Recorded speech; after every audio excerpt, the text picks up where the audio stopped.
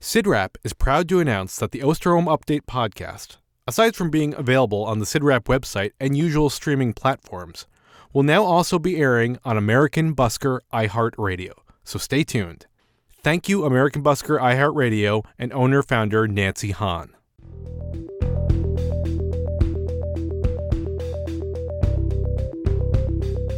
Hello and welcome to the Osterholm Update, COVID-19, a podcast on the COVID-19 pandemic with Dr. Michael Osterholm. Dr. Osterholm is an internationally recognized medical detective and director of the Center for Infectious Disease Research and Policy, or CIDRAP, at the University of Minnesota. In this podcast, Dr. Osterholm will draw on more than 45 years of experience investigating infectious disease outbreaks to provide straight talk on the COVID-19 pandemic. I'm Chris Dall, reporter for CIDRAP News, and I'm your host for these conversations.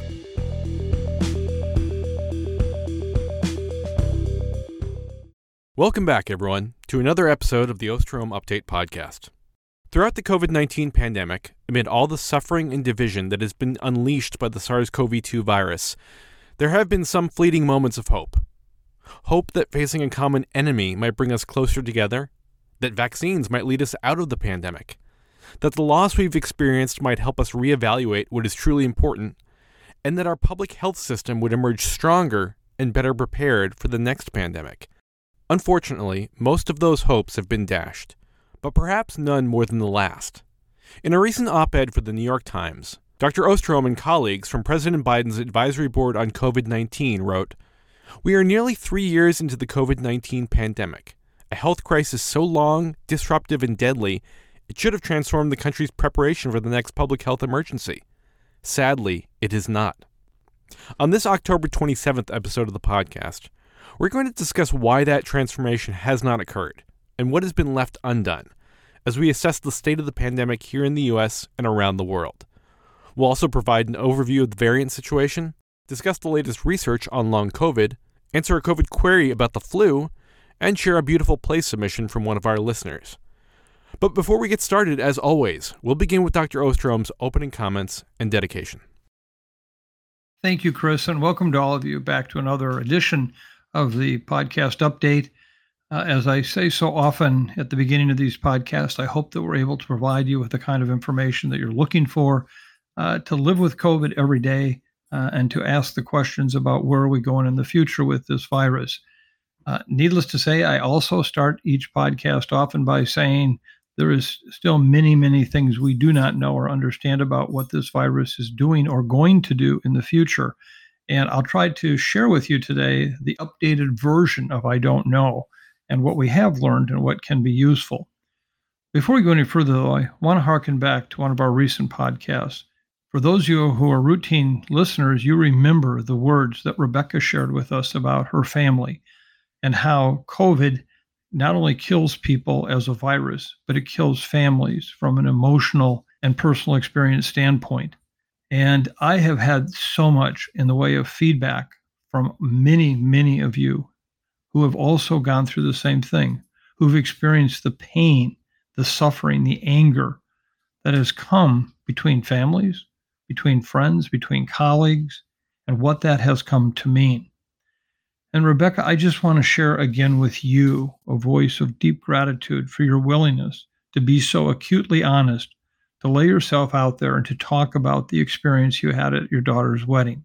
When I think about those things that I have read that have had a real impact on me, have grabbed me emotionally, have made me go back and reread them over and over again, I always felt that the one thing that I could read that would do that to me was the Gettysburg Address.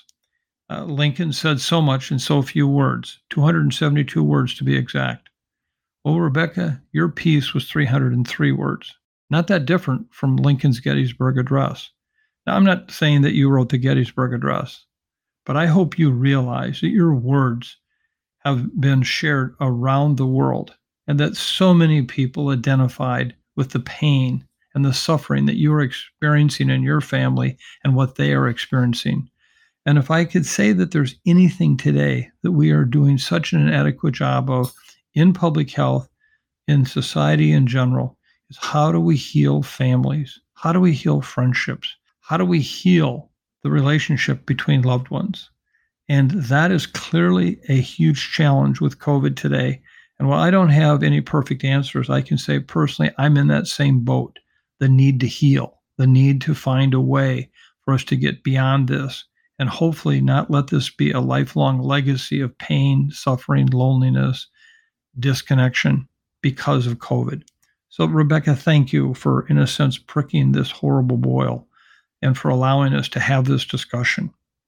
So, let me move on and just say today's discussion is clearly going to be another challenge in that there are a number of issues we're going to talk about today that have immediate urgency in terms of understanding what's happening, and even those which are down the road. But I think at this point it's fair to say we are again in very unsettled, uncharted waters with regard to COVID. I don't know what's going to happen next. I'll lay out for you what I think are the possibilities, and any one of them could surely be a significant challenge to our everyday lives again, despite the fact that most people believe the pandemic is over. So stay tuned for that. And in terms of our dedication today, it's one that is not new, but it's one that I've had the opportunity to think about a lot more over the recent weeks because of personal encounters I've had with individuals who are not only suffering from a world of COVID, but also because of all the natural disasters that have happened throughout the world and what that means to their lives as they try to deal with COVID, whether it's the hurricane in Florida, the forest fires around the world, the large floods that have occurred, earthquakes. All of these natural disasters have meant that people have had to care for each other in a world of COVID, but not because of COVID, unless, of course, it became the very critical health issue of the moment. So for those who have lost their homes, who have lost their livelihoods, for those who have lost loved ones, we dedicate this podcast to you and what it means to have to live in a world of COVID when you're also living in a world of hell for all the reasons that I just shared. This podcast is for you. Now, let me wrap up the opening here with, of course, a very critical piece of information, and that is, of course, sunlight. And I know for those of you who don't find this helpful, now's your time to go get a cup of coffee.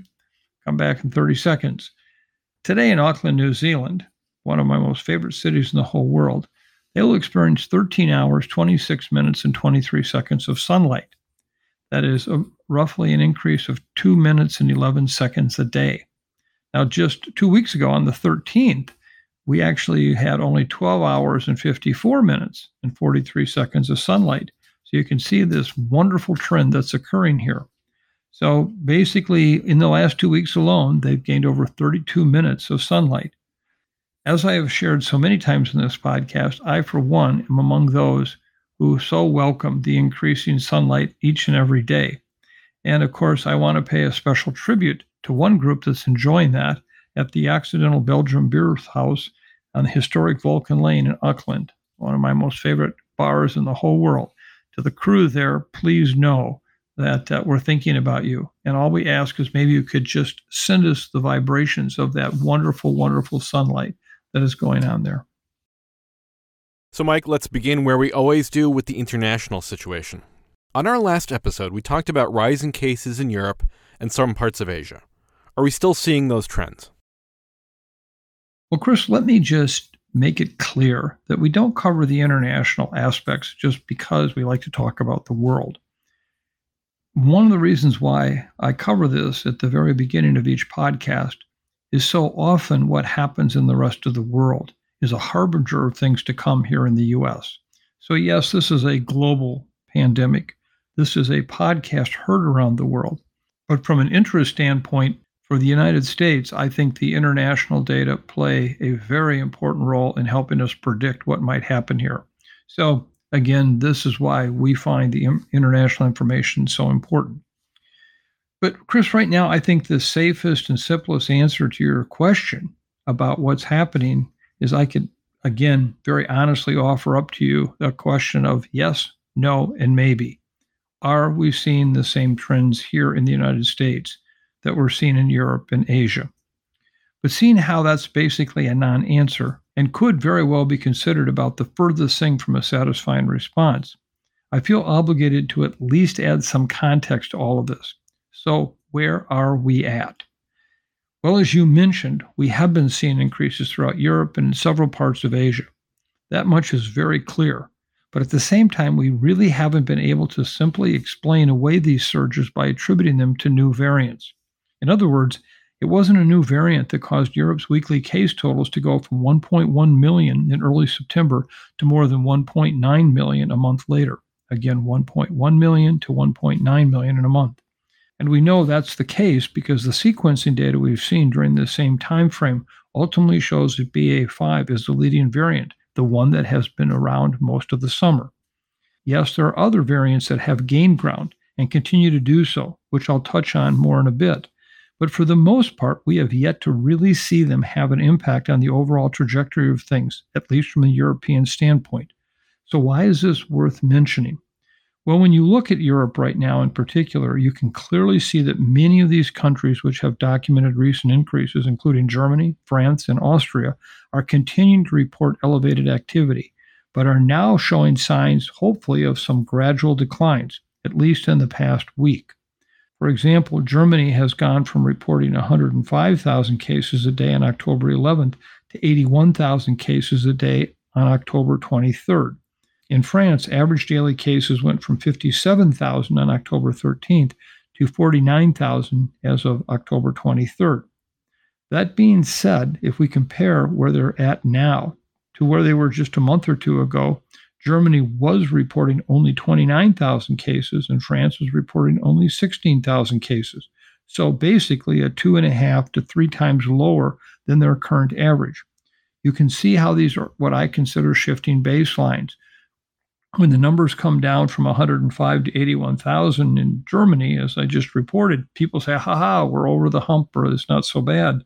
Yet they forget it was just a month ago that they were reporting only 29,000 cases. And while I fully recognize that any recovery phase following a peak takes time, I'm not entirely sure either of these countries is out of the woods yet, or that they really have hit the final peak. Reasons being the emerging subvariants we've discussed. In fact, right now, both Germany and France, alongside a number of other European countries, are seeing cases of the subvariant known as BQ quickly outpacing BA5. Now, to be clear, Singapore hasn't been dealing with the same BQ.1.1 subvariant. Rather, they're seeing cases of XBB, another subvariant. So it's not a perfect comparison. However, both of these subvariants have demonstrated a similar ability to evade immune protection. And what XBB has been doing as the dominant variant in Singapore, where nearly 4 in 5 residents have received at least one booster dose, really represents what I believe is really the first real-world look at the impact that these variants could be having. So in Singapore, daily cases went from less than 1,900 in early September to 8,500 by mid-October.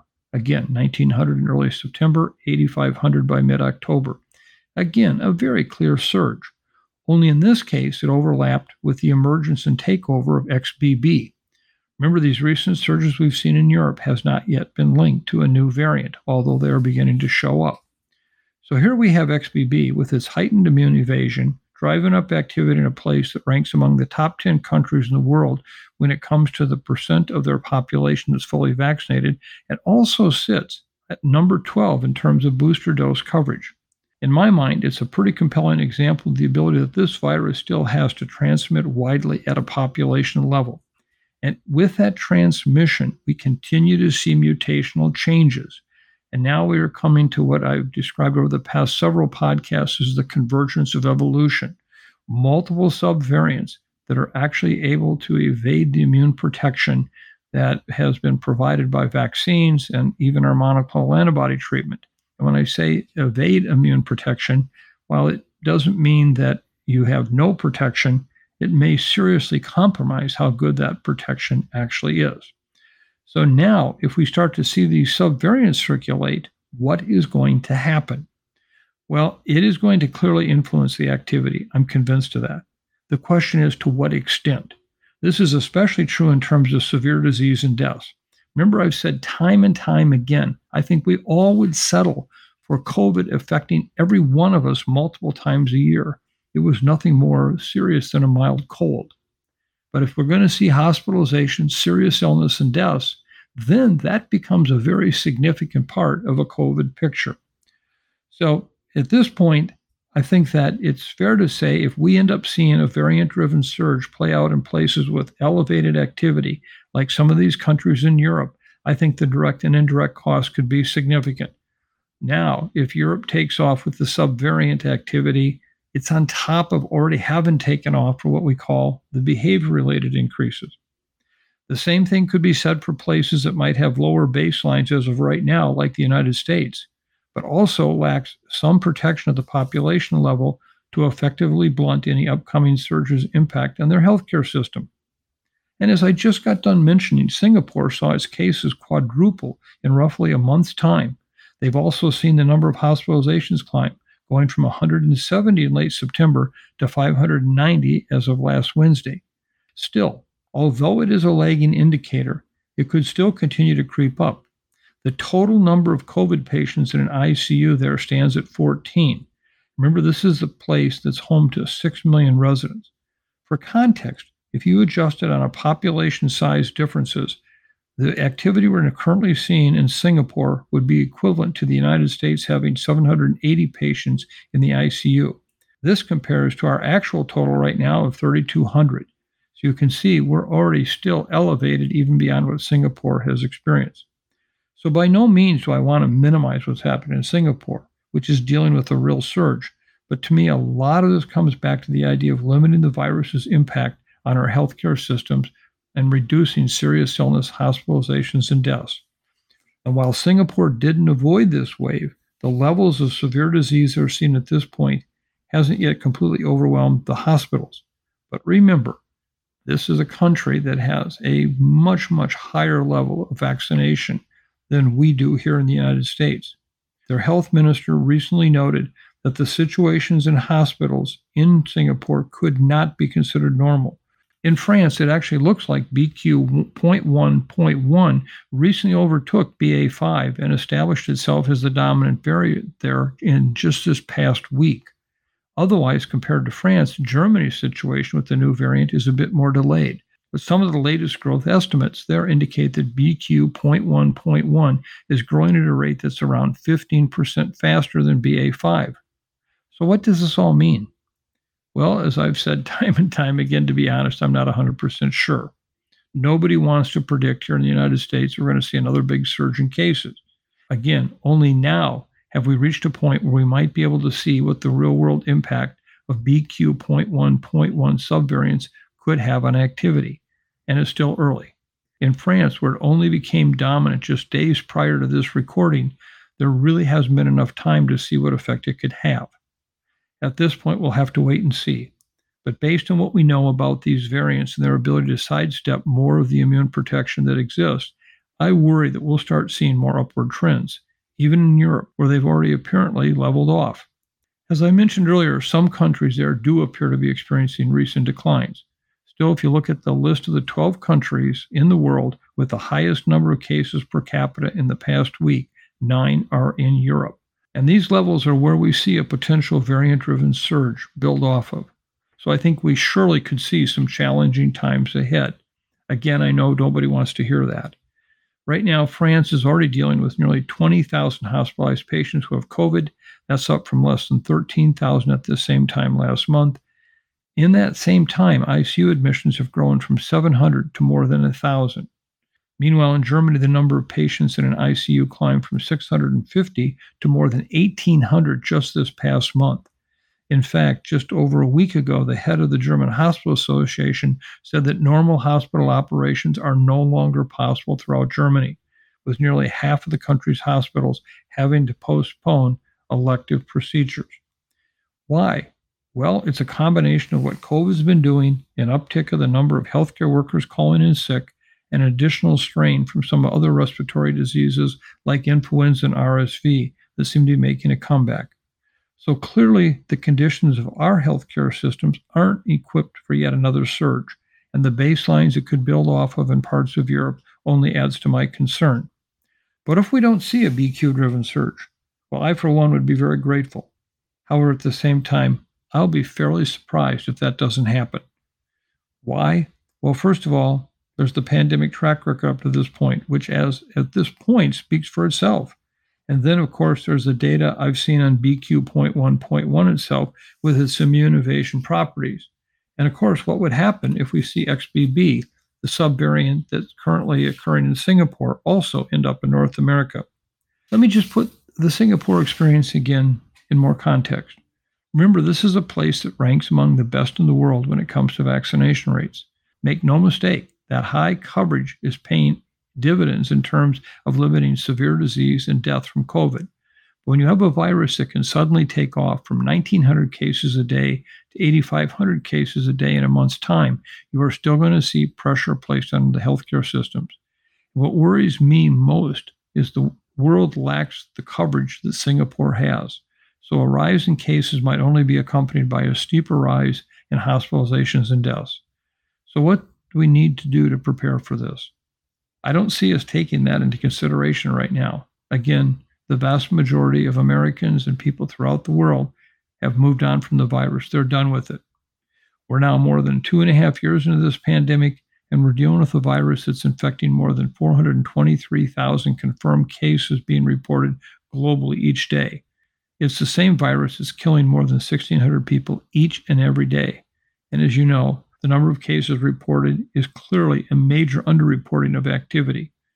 As I've said before, no matter how hard you try, you can't wish this virus away, and you can't ignore it away. Let me just add one last piece on China. That was not in the question, but I think it's really important. In the same vein, you also can't put the genie back in the bottle.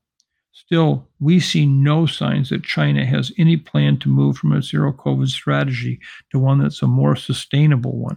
Right now, they're dealing with locally transmitted cases in at least 26 of their 31 total province-level regions, which include an outbreak in Beijing, recent clusters in Shanghai, and cases in cities that are home to major tech hubs and factories. So in some ways, it feels like we're stuck in a rowboat in the middle of the ocean. And we've gone from storm to storm, some with 20-foot waves and occasionally even 80-foot waves. Yet, in the time that separates these storms, there's still no shortage of rough water. The waves are maybe 5-6 feet tall. Our boat's filled with water. Everybody's soaking wet, and there's still more storm clouds on the horizon. Of course, some people on the boat definitely see it. They felt what happened in these earlier storms, and they recognize that could still be out there. However, at the same time, so many people on the boat almost seem convinced they're on a cruise ship without a care in the world. They've got no life jackets. When it comes to paddling, they couldn't be bothered. Well, that doesn't stop me from paddling and bailing water, because at the end of the day, I don't want to be stuck in an endless cycle of wave after wave after wave. And so with a life jacket, an oar, a bucket, and other members of the crew who recognize the situation we're in, I'm going to keep doing what I can to move us into a better, more sustainable position. Not necessarily what you wanted to hear, but I think this is the state of the art. We'll get back to the variants in a moment, but I want to talk about the U.S. situation. So the declining cases, hospitalizations, and deaths continues here, but it appears to be slowing. And we're also getting reports of increasing hospitalizations in parts of the country. Mike, what's your read on the current situation in the U.S.? As you mentioned, Chris, we are seeing national COVID numbers continue to decline, but these declines are slowing. Deaths are 6% lower than they were 2 weeks ago, sitting around 360 lives lost every day. That still is a real challenge when you think about the fact that we're talking over 2,500 people a week dying in this country from COVID. And hospitalizations have decreased 1% over the past 2 weeks. But I'm not sure that these past records reflect what the records of the next month or two will look like. I've stayed away from sharing case numbers because they are a significant underrepresentation of the true case numbers. You've heard me say that time and time again. However, I want to draw attention to some trends that I'm concerned about. Currently, we're seeing an average of just below 38,000 reported cases in the U.S. each day, which is 7% lower compared to 2 weeks ago. This seems like a good thing. But again, as we take a closer look at certain areas of the country, I start hearing alarm bells ringing. One place in particular is New York City, which was once the epicenter of the pandemic. We all are so familiar with the painful days of that situation. Cases in New York City have remained relatively steady this past several weeks, but now they've seen hospitalizations increase slightly, about 10% over the past 2 weeks. This is alarming, especially considering hospitalizations tend to follow case patterns by about 2 weeks because they're a lagging indicator. It's even more alarming when we consider that it is estimated that now a quarter of new cases in New York are the new BQ.1 or BQ.1.1 variants, which could very well be a driving factor behind this new increasing hospitalization experience, regardless of the flat reported case numbers. We'll discuss this new variant a little more later in the episode, but for now, I want to dive a little deeper into the national hospitalization rate. Currently, 24 states are seeing increasing hospitalizations. 12 states are seeing double-digit increases, 5 of which are above 20%.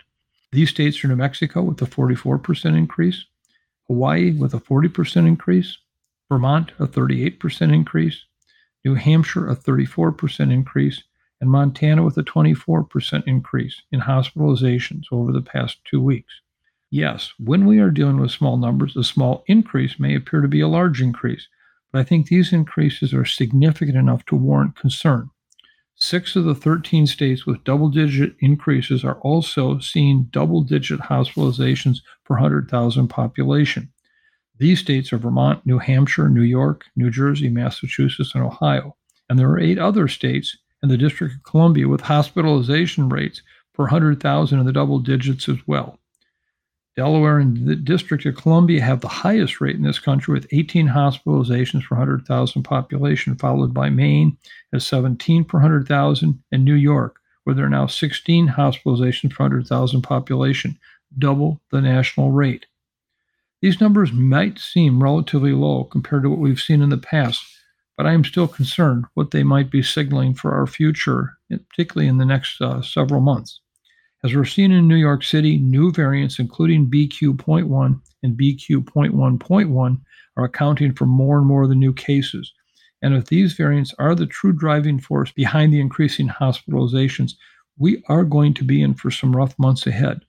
With COVID hospitalization numbers on the rise, coupled with the dramatic increase in pediatric hospitalizations for respiratory illnesses, which we'll cover later in this episode, and a potential rise in flu hospitalizations, I worry that we're heading straight into a perfect storm where our hospitals could be overwhelmed yet again. And I worry for our healthcare workers who have been called on nonstop for nearly 3 years now, dealing with this ever-increasing challenge. So ultimately, Chris, my current read on the situation in the U.S. remains the same as it was during the last episode. I'm very concerned about the direction we're heading, even though the overall national picture at this point appears we're heading in the right direction at this moment. This virus is unpredictable, and turning a blind eye and pretending it's done with us is going to do nothing but set us up for failure. As I've said in repeated podcast episodes, we now see a U.S. healthcare system that is desperately being taxed, meaning that we have very, very little excess capacity right now to handle anything that might even be nothing more than a minor increase in case numbers with influenza, respiratory syncytial virus, or of course COVID. So we'll have to wait and see where things are at. But I think at this point, if I were planning now for what might be the experience in our communities in the months ahead, I got to be planning for how am I going to staff our hospitals? How am I going to take care of these very sick patients with even a moderate, let alone a major increase in serious illnesses? So let's dive a little deeper on the variants. Mike, are we still looking at a scenario where multiple immune-evasive Omicron subvariants gain ground and cause surges in different parts of the world at different times? And do we have any information on whether any of these variants cause more severe disease? Well, clearly, as you mentioned, Chris, we are continuing to see this pack of the latest Omicron subvariants, many of which possess this immune-evasive mutation, crop up and enter into the foot race to succeed BA.5. For the first time, most places are still in a position where BA.5 is dominant, including right here in the U.S. At the time of our last episode, so 2 weeks ago, around 80% of infections in this country were likely BA.5. Fast forward to now, and BA.5 accounts for only 60% of the cases here. Still the majority, but it appears to be rapidly fading away. At the same time, we've seen the proportion of cases identified as BA.4, 0.6 more or less remain the same throughout the past month, sticking at around 10%.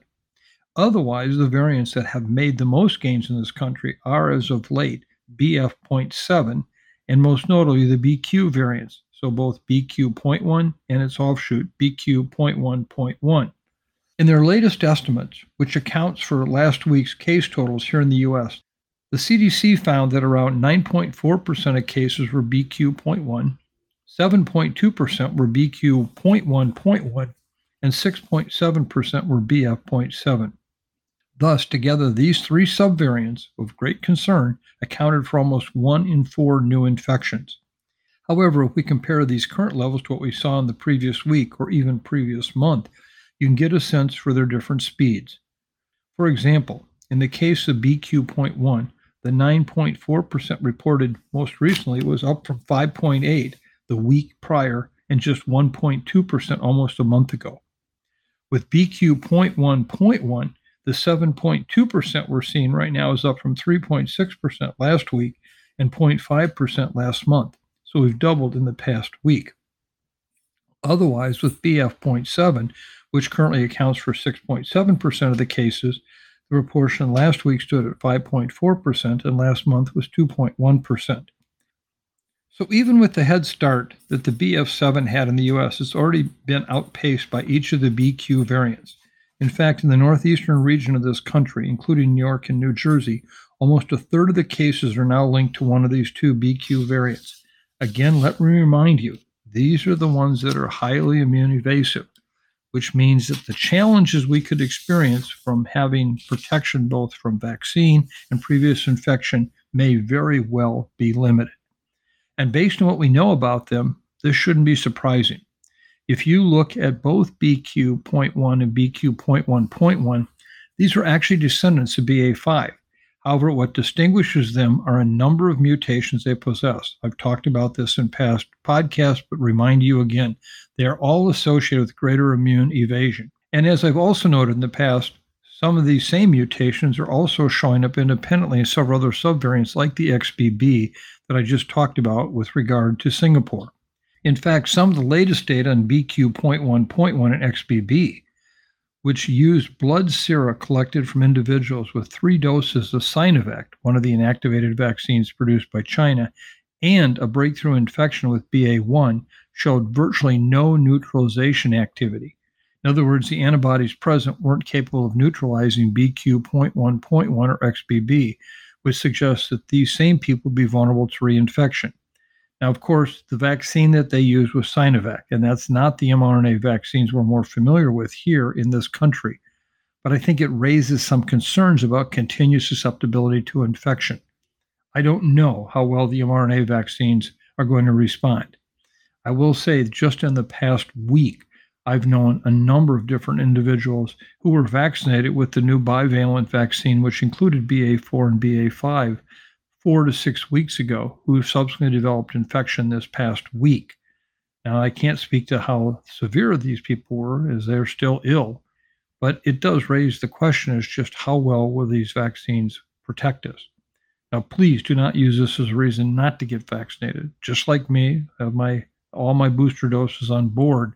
It surely may limit the ability to pay for. It may limit the likelihood of severe illness, hospitalizations, or deaths. But it is raising a red flag. Will it actually prevent infection? And we just don't know. In fact, in Europe, CDC has just issued a report that predicts the reasons we'll see the BQ variant take over and drive up case numbers there. Otherwise, XBB seems to be doing the same in parts of Asia. Earlier in this episode, I mentioned the Singapore experience. However, that being said, let me get to the second part of your question, Chris, which addresses severity. So far, evidence has not shown that any of these subvariants I just mentioned are associated with more severe disease. This is good news, but it's very preliminary. We will continue to look at this very carefully to ask ourselves, is it not only that this virus can evade immune protection, but will that result in more severe illness, and in particular among those who are most vulnerable to severe illness? We just don't know. So to conclude, the best advice I can give all of you at this point is get all the vaccinations and boosters you're eligible for. While breakthrough infections can and do occur and might even increase with the BA.1.1 vaccines, We still have evidence that vaccines and boosters considerably lower the risk of hospitalizations and deaths. Getting shots in arms needs to remain a focus in our national and global health messaging, despite the fact that most people do not believe that they need the vaccines at this time. So, Mike, let's discuss the New York Times op-ed, which I quoted in the intro. In the piece, you and your co-authors write about the many opportunities that would have permanently improved American health and the public health system that have not yet been pursued. What are some of those missed opportunities? Chris, let me be really clear that the op-ed piece that Zeke Emanuel, David Michaels, Rick Bright, and I wrote, all of us having served on the Biden Transition Team Advisory Board, was really written not just about this administration, but about where the whole world is, in better understanding and transforming us to a more prepared world for the rest of this pandemic and for future pandemics. It's clear at this point that most of the world is done with this pandemic. Politicians around the world do not want to know that COVID could continue to be a major threat. They want to be over and move on. And it's not just the United States government. But clearly, in the last 3 years, we should have transformed our country's preparedness for the next public health emergency. And having said that, it's sad, but we have not. And in this piece, we really laid out, first of all, what are some of the things that we have done and done well? Getting the vaccines as early as we did, the ability to do at-home testing, and even wastewater surveillance. But Chris, there have been many challenges in areas that we have done little to address, and particularly prepare ourselves in a better way for a future pandemic. For example, at home testing, there's no way to report these results today. And we do know that some of these tests are challenged by their sensitivity and the ability to pick up infections. There's no national plan for wastewater surveillance. Right now, I think that wastewater surveillance could be one of the very wonderful outcomes of this pandemic that gave us this new tool to know what's going on in an entire community without trying to invade into people's personal lives, just by monitoring what's happening in our wastewater. In terms of the whole issue of protection, yes, vaccine is the foundational rock for that protection. But as we also know, air quality is everything too. And you've heard me time and time again on this pandemic address the issues of both air quality in indoor buildings and personal respiratory protection. And we've done little to address that. Our indoor air ventilation has not improved really in any meaningful way in this country and around the world. And surely we have not seen any improvements in personal respiratory protection, either from the design of comfortable and accommodating respiratory protection devices that can be reused, cleaned, etc. And we clearly have not done anything to educate the public about the appropriate use of N95 or KN95 respirators so that, in fact, people can have effective protection, not just a piece of cloth on their face. Now, there's a lot of reasons why we're not seeing advancements in these areas. Look at our government and Congress. Congress has basically done funding COVID-related work. They said enough money has been put out there. Yet I just shared with you air ventilation, which could be a huge, huge help in trying to reduce indoor transmission of viruses, not only COVID, but many other indoor respiratory transmitted viruses. And there is no appetite today for moving any further into this area, trying to develop new national standards, trying to retrofit the ventilation of our schools, of many of our buildings where people work indoors. And so what we really were trying to highlight is we've learned enough from this pandemic to know where we have fallen short, and we have. And so we really owe it to future generations. And let me be clear, the next pandemic could very easily happen well within the next decade. What are we doing to prepare for this? Remember, the world right now is in terrible, terrible economic straits. Inflation, recession on the doorstep of many countries. When you go back to the root cause analysis, it was the pandemic. Yes, the war in Ukraine surely added to the petroleum-related costs, but overall, it was the countries of the world trying to respond to the pandemic that basically has put us here. what would we pay as an insurance policy against that happening again? What would we do to make the impact of a new pandemic virus much, much less because of what we could do around better testing, better vaccines, better surveillance, dealing with indoor air, and better respiratory protection? So our piece was all about, please don't consider the pandemic overdone. Get it behind us. We don't want to hear about it again, because we will be doomed to repeat many of these same challenges if we don't. So I have to give the Biden administration a great deal of credit for many of the things that they've done. And I have very much appreciated the opportunity to work closely with what I believe are very committed public health officials in this regard. But there is still so much more to do. And if the rest of the world doesn't take it on, doesn't mean we shouldn't. Because again, it will help us as a country, which hopefully will then translate to global efforts to reduce the impact that a future pandemic might have.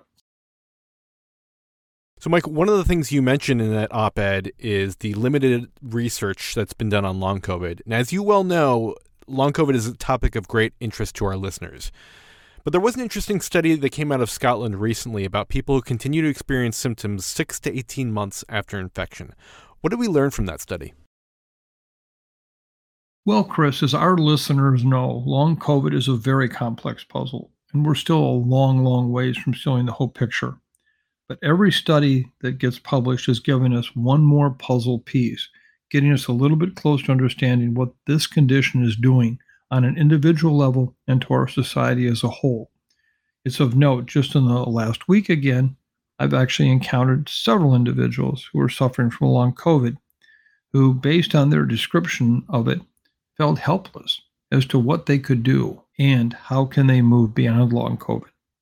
The study that you mentioned was published last week in Nature Communications, and it followed a cohort of 33,000 individuals with laboratory-confirmed SARS-CoV-2 infection, and 63,000 individuals were never infected. Participants completed detailed health questionnaires at 6, 12, and 18 months into the study. And these questionnaires have given us a lot of information about what patients previously infected with COVID are experiencing in the months and now even years following their infections. Of the 33,000 individuals with laboratory-confirmed infections, 31,000 had symptomatic infections. Of those with symptomatic infections, 6% reported they had not recovered, and 42% reported they had only partially recovered at their most recent follow-up. That is nearly half of the infected individuals that either partially or not at all recovered from their infections. Rates of non-recovery and only partial recovery were higher in women, those with pre-existing conditions, and those who were hospitalized at the time of their acute infections. Recovery status was constant for a majority of individuals in the study, but about 13% reported improvement and 11% reported deterioration or relapse. The most common symptoms reported by individuals in the study who previously had COVID were tiredness, headaches, and muscle aches and weakness. After adjusting for confounding factors, including age, gender, ethnicity, and baseline comorbidities, the researchers found that individuals who had been infected with COVID reported higher rates, 24 out of 26 symptoms, than the individuals who had not been infected. The largest differences were seen with changes in smell and or taste, breathlessness, chest pain, palpitations, and confusion. Vaccines provided some protection against some of the long COVID symptoms looked at in the study. After adjusting for confounding factors, the study found that unvaccinated people who had COVID had 1.7 times the odds of reporting a change in smell or hearing problems, a 1.6 times the odds of reporting a change in taste, a 1.4 times the odds of reporting low appetite, balance problems, and confusion, difficulty concentrating, and 1.3 times the odds of reporting anxiety and depression compared to vaccinated people who had COVID. One more reason why you want to be vaccinated. Finally, I want to mention one more really concerning finding from this study. As I mentioned earlier, long COVID can have devastating impacts not just on individuals, but on our society as a whole.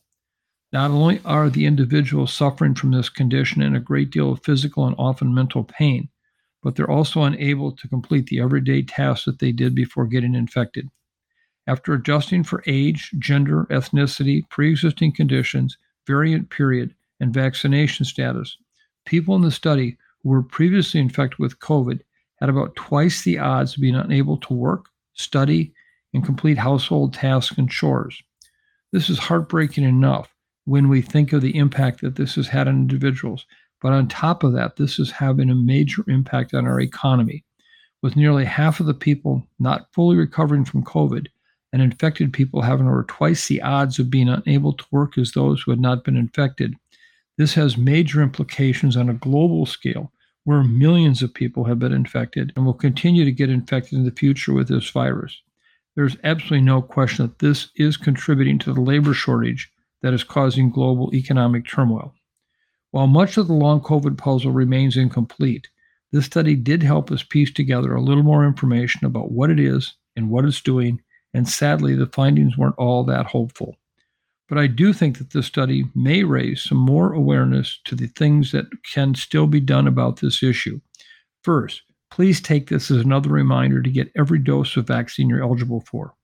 While the protection provided by vaccines may not be as much as we'd like it to be, it is certainly better than nothing. And of course, the best way to prevent long COVID is to never get infected in the first place. Second, we need to dedicate more funding to this issue so we can find a way to effectively treat these patients. We owe it to the millions of people that are suffering to find these answers, and our economy depends on it too. We just simply cannot afford to ignore the issue of long COVID. Now for our COVID query segment, which this week is not about COVID, but about influenza. Here's an email that we received from John, who wrote, I know Dr. Osterholm personally waits until later in the flu season to get the vaccine unless cases are increasing locally. I've been monitoring the weekly flu reports, and it seems like they are increasing early this year. I'm in North Carolina. Is it time to get the vaccine yet? Otherwise, I also usually wait until later. So, Mike, what can you tell John? And more broadly, while flu has not been as much of an issue the last two winters, largely because of COVID-19, is this winter going to be different? And do we need to be concerned about other respiratory viruses like RSV? Well, John, you are 100% right. Flu cases are on the rise in the U.S., and we're seeing an earlier increase this year than in a typical pre-COVID-19 influenza season. Right from the top, let me just be clear, I've just got my flu shot, and I encourage all the listeners to get this year's flu shot as soon as possible, because it does now appear that influenza cases are occurring earlier this year than previous years. Remember, I had recommended waiting until we first saw flu activity so that you didn't find this diminishing protection over time to be an issue should it first show up in January or February. Well, it's here now. There are regions in the U.S. that still have low activity, but we're seeing regions around the country with high levels of influenza-like illness activity, particularly in the South and Southeast, as well as what appears to be emerging in the Northeast. So far, influenza A, H3, and 2 viruses are predominant in the U.S., but it's too early to tell what viruses will dominate for the season. The Southern Hemisphere may give us some insight to what we could expect to see this year. As I've shared before, in Australia, we saw activity there plateaued, and they experienced an earlier and shorter 2022 influenza season as compared to historic trends, where nearly all of the specimens, over 99%, were influenza A, and H3 making up 91.3% of the subtype specimens. The Australian Department of Health and Aged Care reports the vaccine efficacy is on the lower end of the moderate range from preliminary estimates in 2022. This is challenging. The fact that this vaccine is actually quite well matched this year to the virus strain circulating, but points out also why, yes, get your flu vaccine. It's still better than not getting it, but at the same time, we need new and better flu vaccines. So when we look across the other countries in the Southern Hemisphere, it doesn't really give us clear and compelling evidence of what is going to happen. Many countries saw very, very limited activity with flu in the Southern Hemisphere. But at this point, I think it's fair to say, be prepared for flu. Now, I will continue to put forward the idea that when you have co-circulating respiratory viruses like influenza and COVID, that one of them will dominate for reasons we don't understand why. There's something going on there that can't be just attributed to personal protection, distancing, etc. So get your flu shot now. The other respiratory pathogen we're getting more concerned about this season is respiratory syncytial virus, or RSV. This is a common respiratory virus that usually causes mild cold-like symptoms. And by common, I mean that virtually all children get RSV infection by the time they're 2 years old. And reinfection is very common. As our listeners who are parents of young children probably know, RSV is characterized by coughing, wheezing, and fever, and it's the most common cause of bronchiolitis, or the inflammation of the small airways in the lung, and pneumonia, infections of the lungs, in children younger than 1 year of age in the United States. Unfortunately, 1 to 2% of children under 6 months with RSV infection may need to be hospitalized and require oxygen, intubation, or in the most severe cases, mechanical ventilation. There is substantial protection that happens by repeated exposure to RSV, so especially young kids may be a bit more vulnerable than during a typical season due to decreased exposures and circulation over the past few years. This means it's likely that this will be a more challenging winter season with RSV. RSV typically causes seasonal outbreaks in the Northern Hemisphere. These usually occur from October or November to April or May, with a peak in January or February. However, this year RSV started in April, not October and November as usual, and we're now seeing case numbers that are more typical of midwinter levels. Currently, many children's hospitals across the country are reporting nearing capacity as cases of respiratory illnesses, especially RSV, increase early. Here in Minnesota, data suggest RSV hospitalizations have doubled since the last week of September to levels that were typical of peak months prior to the pandemic. So, Chris, this is clearly a stay tuned and be prepared moment for RSV and influenza, as this season in the Northern Hemisphere could be a real challenge. Do what you can and get your flu vaccine as soon as possible. And stay tuned. We'll keep you updated on this, what appears to be a war between COVID, flu, and RSV. So now it's time for our beautiful place submission. And Mike, I believe this week's is from Down Under. Well, since I started the dedication with sunlight and Down Under, there's no reason why I just shouldn't continue this trend. This week's beautiful place is from Lisa. Thank you so much. It was really quite beautiful. And this is from Brisbane, Australia.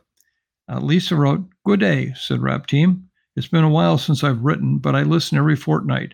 I'm a proud Coloradoan who is lucky enough to call Brisbane, Australia home, only a 3-hour flight from Auckland. I can assure you that all the Aussies I know are loving the longer days we are now enjoying, even though it means hotter days are ahead. The jacaranda trees are coming into full flower, and what a sight they are, and a sure sign that summer is near. I'm sending along some photos from one of my most beautiful places here. This little piece of paradise, less than 7 kilometers from Brisbane, has been a real haven throughout this time. I've been walking in this bushland for 20 years, and it never looked more beautiful thanks to good rains and the dedicated work of volunteer bush cutters, which I am one. I hope you like them. Thank you for your care, dedication, and work in helping me make sense of this very strange time. Even in Australia, we have lived under very strict rules and regulations during the height of COVID. It feels like everyone has moved on. Your podcast is very much appreciated in this continuing uncertain time. Best regards, Lisa." I urge you to please go take a look at these pictures, the jacaranda trees, and also there's a special surprise photo of an animal that I think you'll want to see. So thank you very much, Lisa. Keep sending in the beautiful places. We need beautiful insights right now into a world that is otherwise challenged.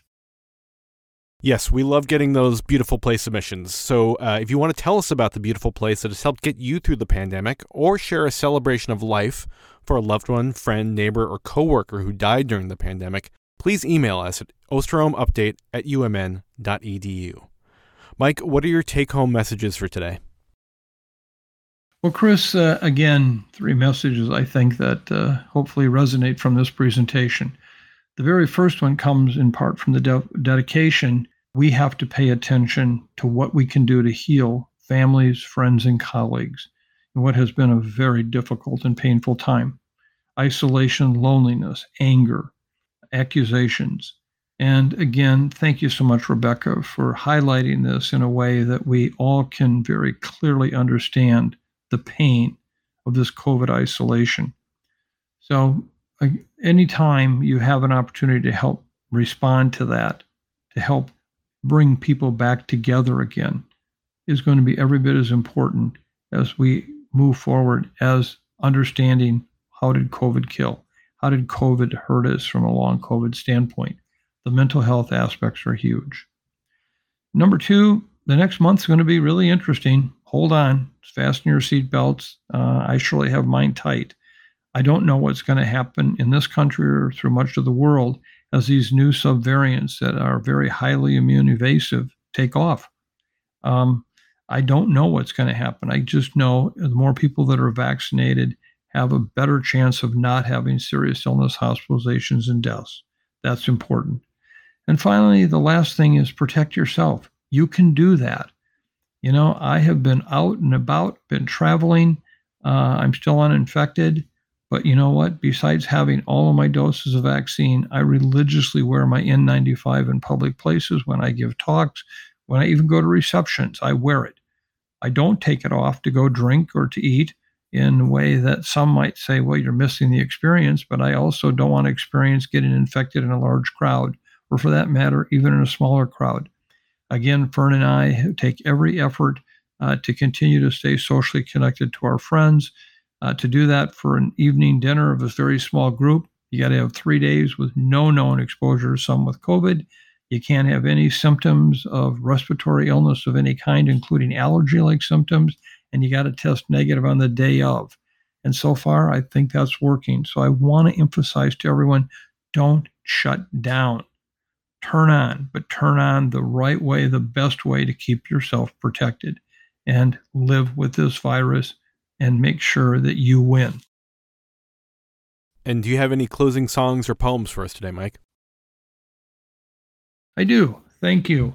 And this one actually comes from a dear, dear friend and colleague, one of the people I do research for in my books, Anne. And Anne, thank you so much for pointing this out. This is actually a song written by Ben Harper and sung by Mavis Staples. It's a song that I think is very apropos to the moment. It's from the 14th studio album by the R&B and gospel singer Mavis Staples. It was released on May 24th, 2019. And I think it really hits a very important note for the time. So here it is, the lyrics from We Get By, written by Ben Harper and sung by Mavis Staples. We get by on love and faith. We get by with a smile on our face. We get by with help from our kin. We get by through thick and thin. We get by, we get by. No matter what happens, I'll be there for you. We get by. Was just the other day I heard from my old friend. She was going through some changes once again. Matters of the head, matters of the heart. Maybe too early to tell, but it's never too late to start. We get by, we get by. No matter how long, I'll be waiting here for you. We get by, we get by, we get by. No matter how long, I'll be waiting. We get by. Day by day, line by line. If you don't have yours, you sure got mine. We get by, day by day, we get by in our own way. We get by, no matter how it happens, I'll be there for you. We get by. No matter how long, I'll be waiting here for you. We get by. No matter how long, I'll come running. We get by, I'll be waiting. Oh, no matter what happens, I'll be there for you. What happens, I'll be there for you. Mavis Staples. Thank you again for joining us. I appreciate so much all of the feedback that we get regarding the podcast. It's very clear that you all have lots of good ideas for material for us to cover. I appreciate the fact you're not afraid to tell us exactly what's on your mind. We welcome that. We read all of these emails and all the kind things that you share with us, all the things that you share also that where we can learn from. And so please keep the cards, the notes, the emails coming. And finally, let me just say that we're coming to another unsettled time with COVID. I know the world is done with it. Almost all your friends and family are done with it. I wish that were the case. And I don't know what to tell you is going to happen. I worry very much about these immune evasive strains, what that means, what will happen, I just don't know. But I do know one thing, acts of kindness, the ability to never forget who the names and the faces and the hearts and the souls of the people who have died from COVID. the ability to be there to support those with long COVID, being patient, being there to hear of their trials and tribulations. That's what we need to do right now. So thank you for joining us. We will continue to be here for you. We will do whatever we can to give you the information that we know, and we'll do it as straight shooter as we can. So thank you. Be kind, be good, and we look forward to talking to you again soon.